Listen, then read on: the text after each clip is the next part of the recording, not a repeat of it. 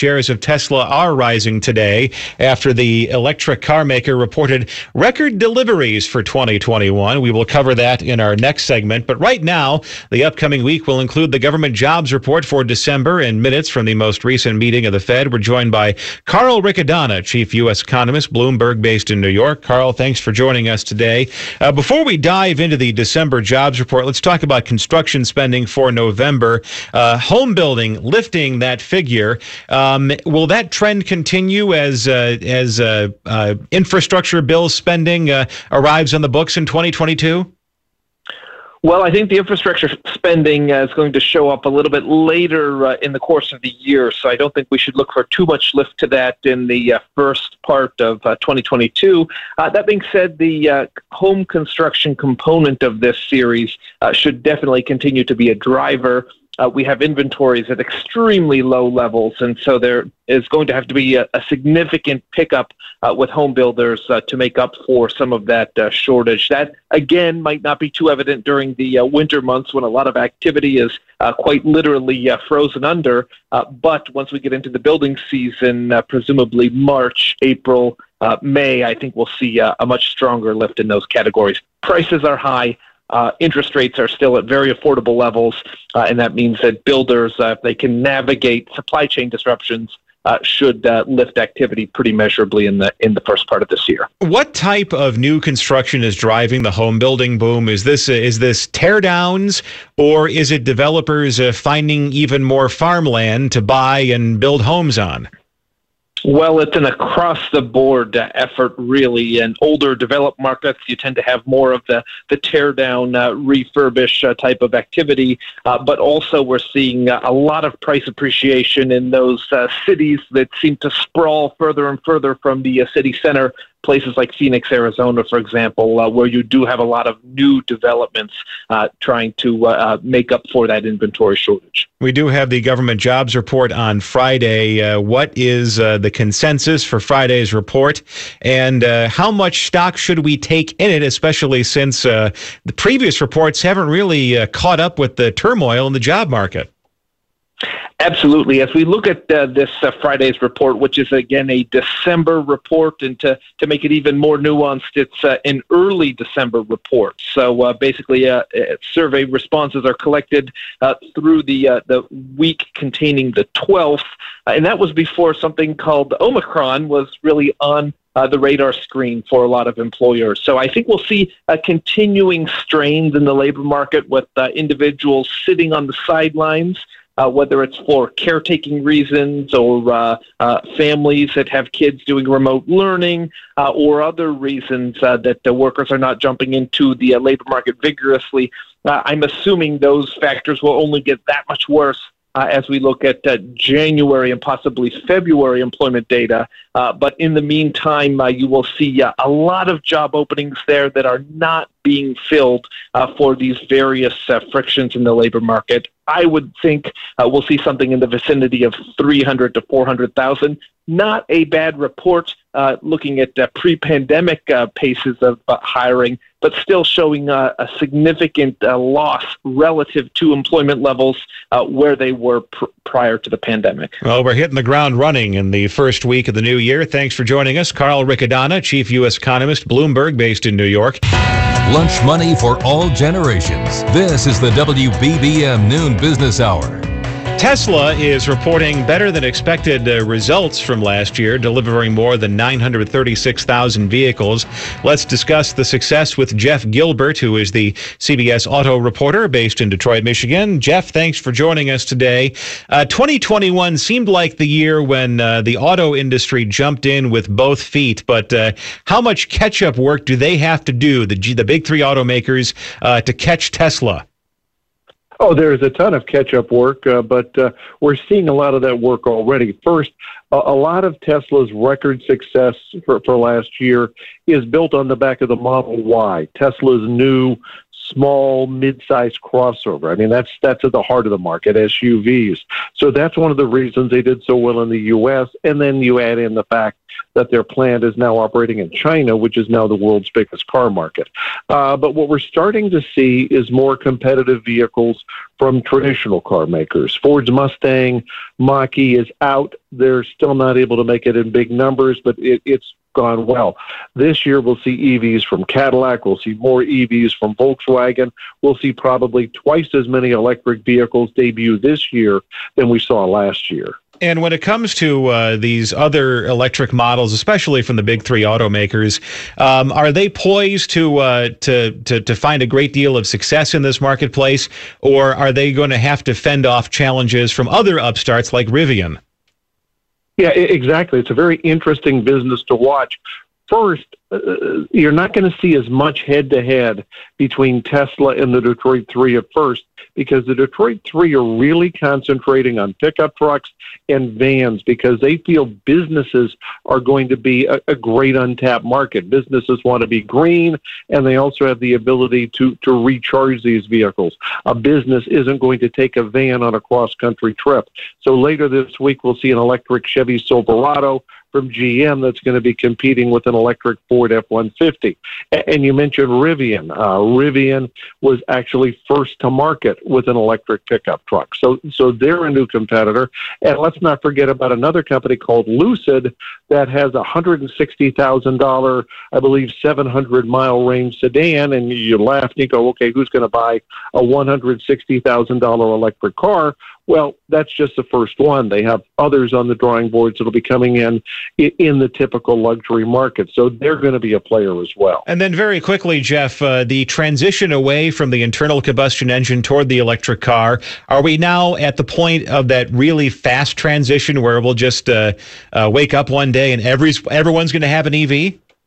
No, we're at the point that the speed of it is picking up, but it's still going to take a while. We're probably talking the end of this decade, early next decade, before more EVs are sold than conventional gasoline-powered vehicles, and probably at least 20 to 30 years before most of the gasoline-powered vehicles on the road today are off the road. Thanks for joining us today, Jeff Gilbert, CBS News automotive correspondent based in Detroit. The only program dedicated to currency events. You're listening to the WBBM Noon Business Hour. Apple enjoyed a big bump in sales of AirPods and other wearables over the holidays, and 2022 could be even bigger.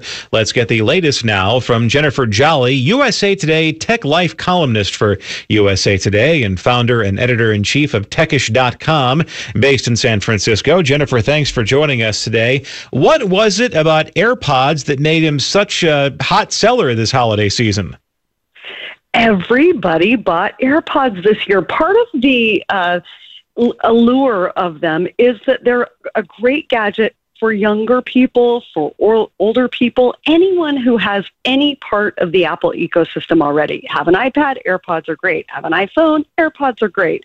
So I saw a lot of my friends giving them to kids this year. And, you know, with that starting price of just under $200, well, they range in cost from $130 to $550. I mean, to give a kid a $130 gift, that says a lot about how much people value these. But the other thing, Rob, is that a lot of people lose one. And, you know, people spend about $500 million a year just replacing their lost AirPods. So we've got some interesting kind of tech markers of sort of why these have become so popular. Yeah, you do wonder how much of Apple's $1 trillion valuation is people washing their AirPods in the washing machine. I own 4 pairs of AirPods. I've been getting them since the beginning, and I often only wear one, and I might take it out, I'll put it in my pocket and do exactly that. One will go through the wash, I'll lose one, and you're kind of stuck. You have to go and buy a whole new set of them. So that's really interesting. And then we're also expecting them to come out with new AirPods Pro this fall. Everybody's going to run out and get those. And we're expecting them to release an augmented reality kind of set of smart glasses that will add to their wearable ecosystem. Not to mention their wearable ecosystem is already super, super strong with the Apple Watch. So a lot coming up for Apple. I think we're seeing a new sort of boon for Apple products this year. And when you talk about Apple's augmented reality system, Facebook, Meta has their Oculus helmet, which is pretty cool. I've played around with it myself. What can you, as the Apple augmented reality helmet user, glean from wearing this on a daily basis? Oh my gosh. Facebook, I did try their latest out. Now, Oculus, fabulous for gaming. Everybody loves that. It's, the price of entry, not too bad. But we're talking more like AR headset, maybe even smart glasses. Those have not done so well yet. So we expect Apple's AR headset to be introduced as early or as soon as this spring. Now, tons of people will get that just because it's Apple and they buy everything Apple. They want to be the first. We know that it's probably going to be a little glitchy and not as good as the Oculus. In terms of Meta and the other companies kind of playing catch up in this world of VR, there are some amazing VR headsets out there. AR is more augmented reality, so that's the idea that you could be walking down the street wearing these glasses and, maybe read your text messages while you're walking down the street, make phone calls, see notifications, see what street you're on. So it will be really interesting to see just how deeply they go into this virtual reality, or if they stick a little more to augmented reality. Either way, that's the way the future is shaping up, and we're seeing a lot of it at CES, the Consumer Electronics Show that's opening in Las Vegas this week. Just know a lot more is on its way. Thanks for joining us. Jennifer Jolly, USA Today Tech Life columnist and founder of Techish.com in San Francisco. Stocks are trading higher today. We're joined by Art Hogan, Chief Market Strategist, National Securities, based in New York. Art, thanks for joining us today. It would appear that Tesla is taking the markets for a ride. Yeah, sure is. They came out with some great delivery data over the weekend, and clearly that's probably the most important thing that people look at in terms of Tesla. Can they deliver on those promises that they made at the beginning of the year? And certainly seems like deliveries caught people by surprise when that announcement came out. So investors are trying to play catch up in Tesla, which is one of the top performing stocks in the S&P 500 last year and is off to a great start this year. Looking ahead to 2022, Bloomberg had their roundup of predictions for the year. And the interesting thing was that a lot of the analysts did not believe COVID to be the big economic threat this year. They think it's going to go from pandemic to endemic and will just be absorbed into our lives. The number one word for 2022 right now is inflation. And where do you see that going as the year goes on? Yeah, I think both of those concerns that we have, both those headwinds that faced us and have faced us over the last couple of years and certainly intensified in 2021, will likely start to recede into the background in 2022. So clearly this latest variant of COVID-19 is spreading fast, so it likely peaks and peters out fast as well. So it's going to burn itself out in a month instead of 3 months like the Delta variant did back in February.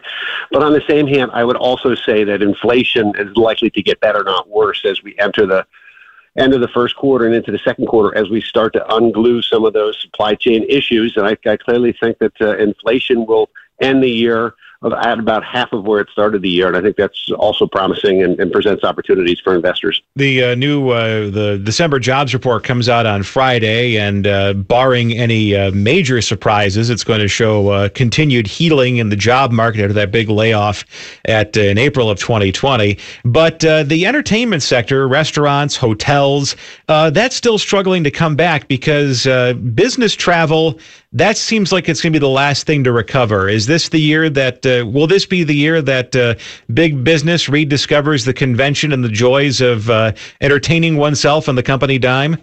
Yeah, I think it's likely to happen, but not right away. And to your point, I think you're right. It's the last thing that comes back.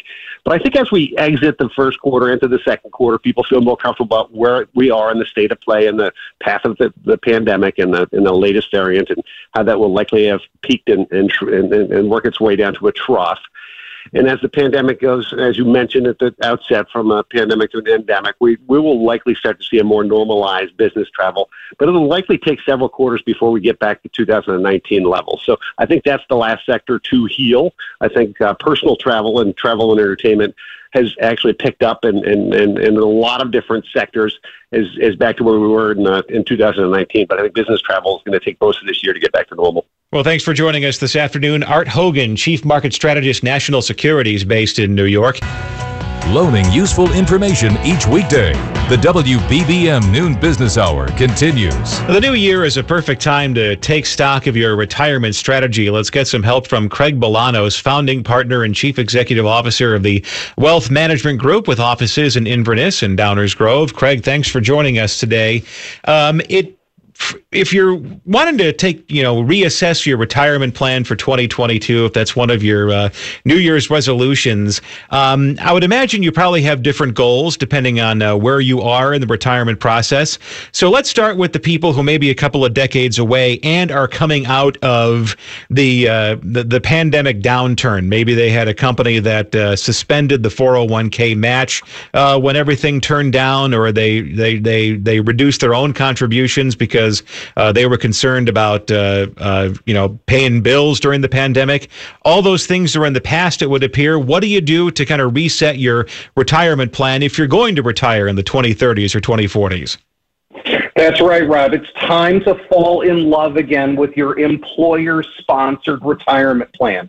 401k, 403b, 457, and this year I've got good news. Everybody can put away an additional $1,000 in 2022. That's a maximum of $20,500. Now, Rob, $20,500 is a lot of money, and that's a lofty goal for a lot of Americans, especially coming on the other side of the pandemic, and we're still going through job challenges. So I want everybody to consider, especially if you're getting a pay raise in January, maybe that pay raise is 4%. I would love to see 1 to 2% of that salary increase go directly into that 401k or 403b. Your future retirement self will thank you. I was talking to some person a couple of months ago talking about the HR arms race that's going on right now as companies really compete to either hold on to or attract talent.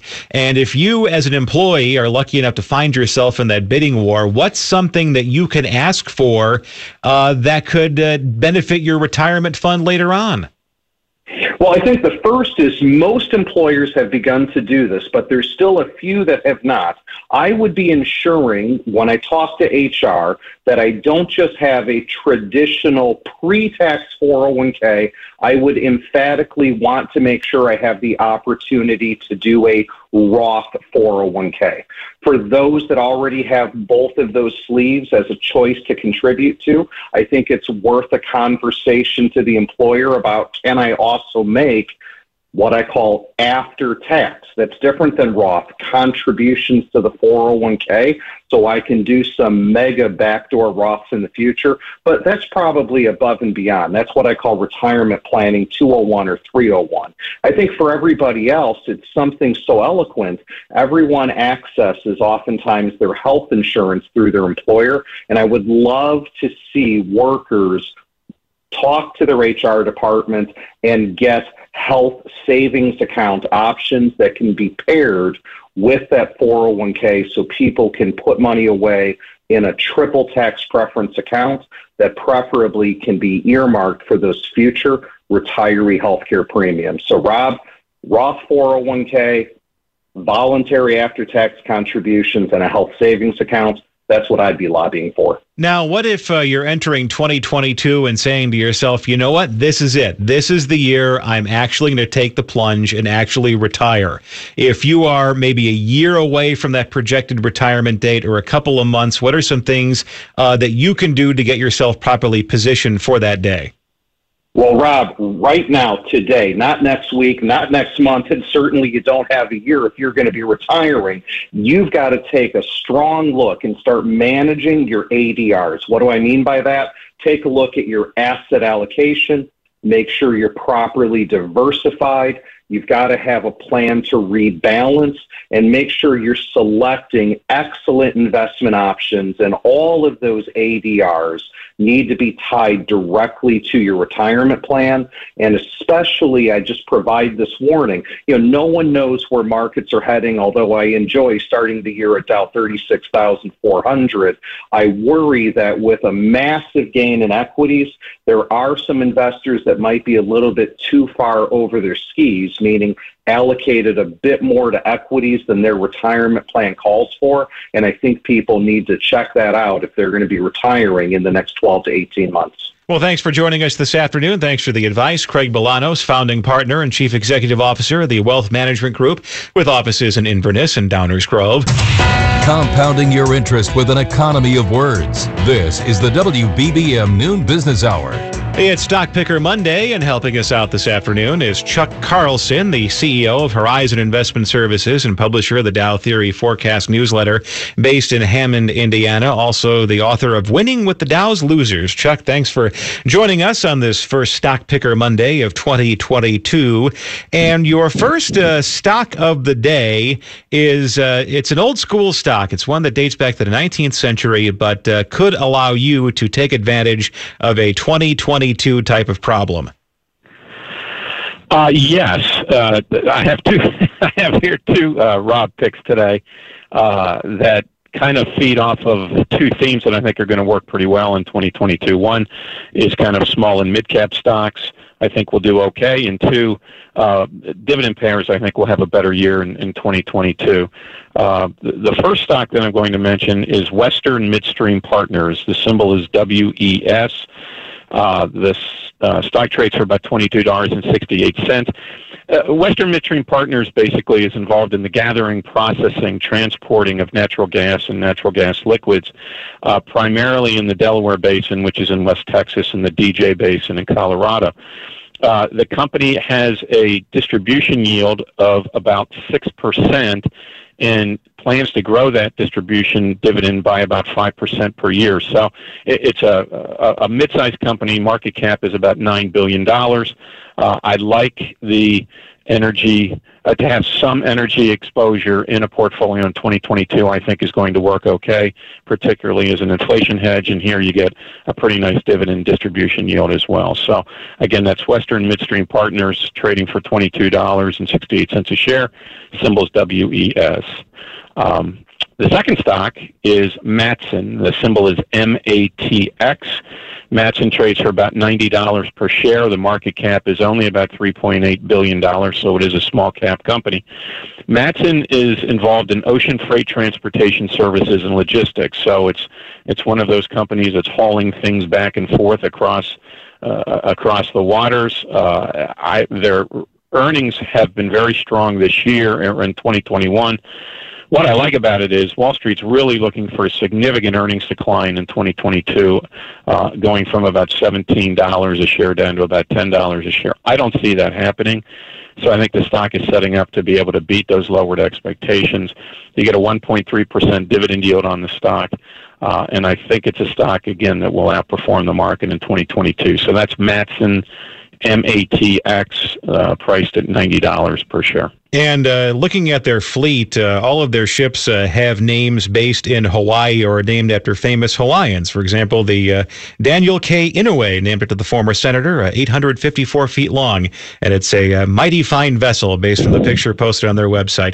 Chuck, well, and the thing is, you bring up a good point about Hawaii, too. That is a major market. And as, if you see those markets opening up, whether it's tourist markets in Hawaii, which I think will over 2022, that's going to be a plus for the stock as well. Chuck Carlson, CEO of Horizon Investment Services based in Hammond, Indiana.